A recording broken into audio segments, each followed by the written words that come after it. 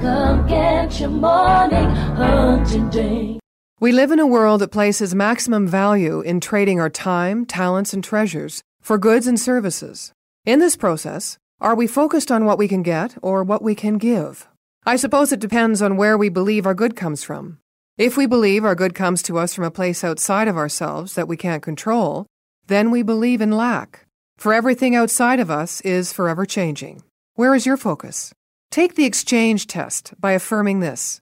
I live in an infinitely abundant and creative universe, which operates through me. Therefore, it is natural to give myself fully to life and start the flow of circulation.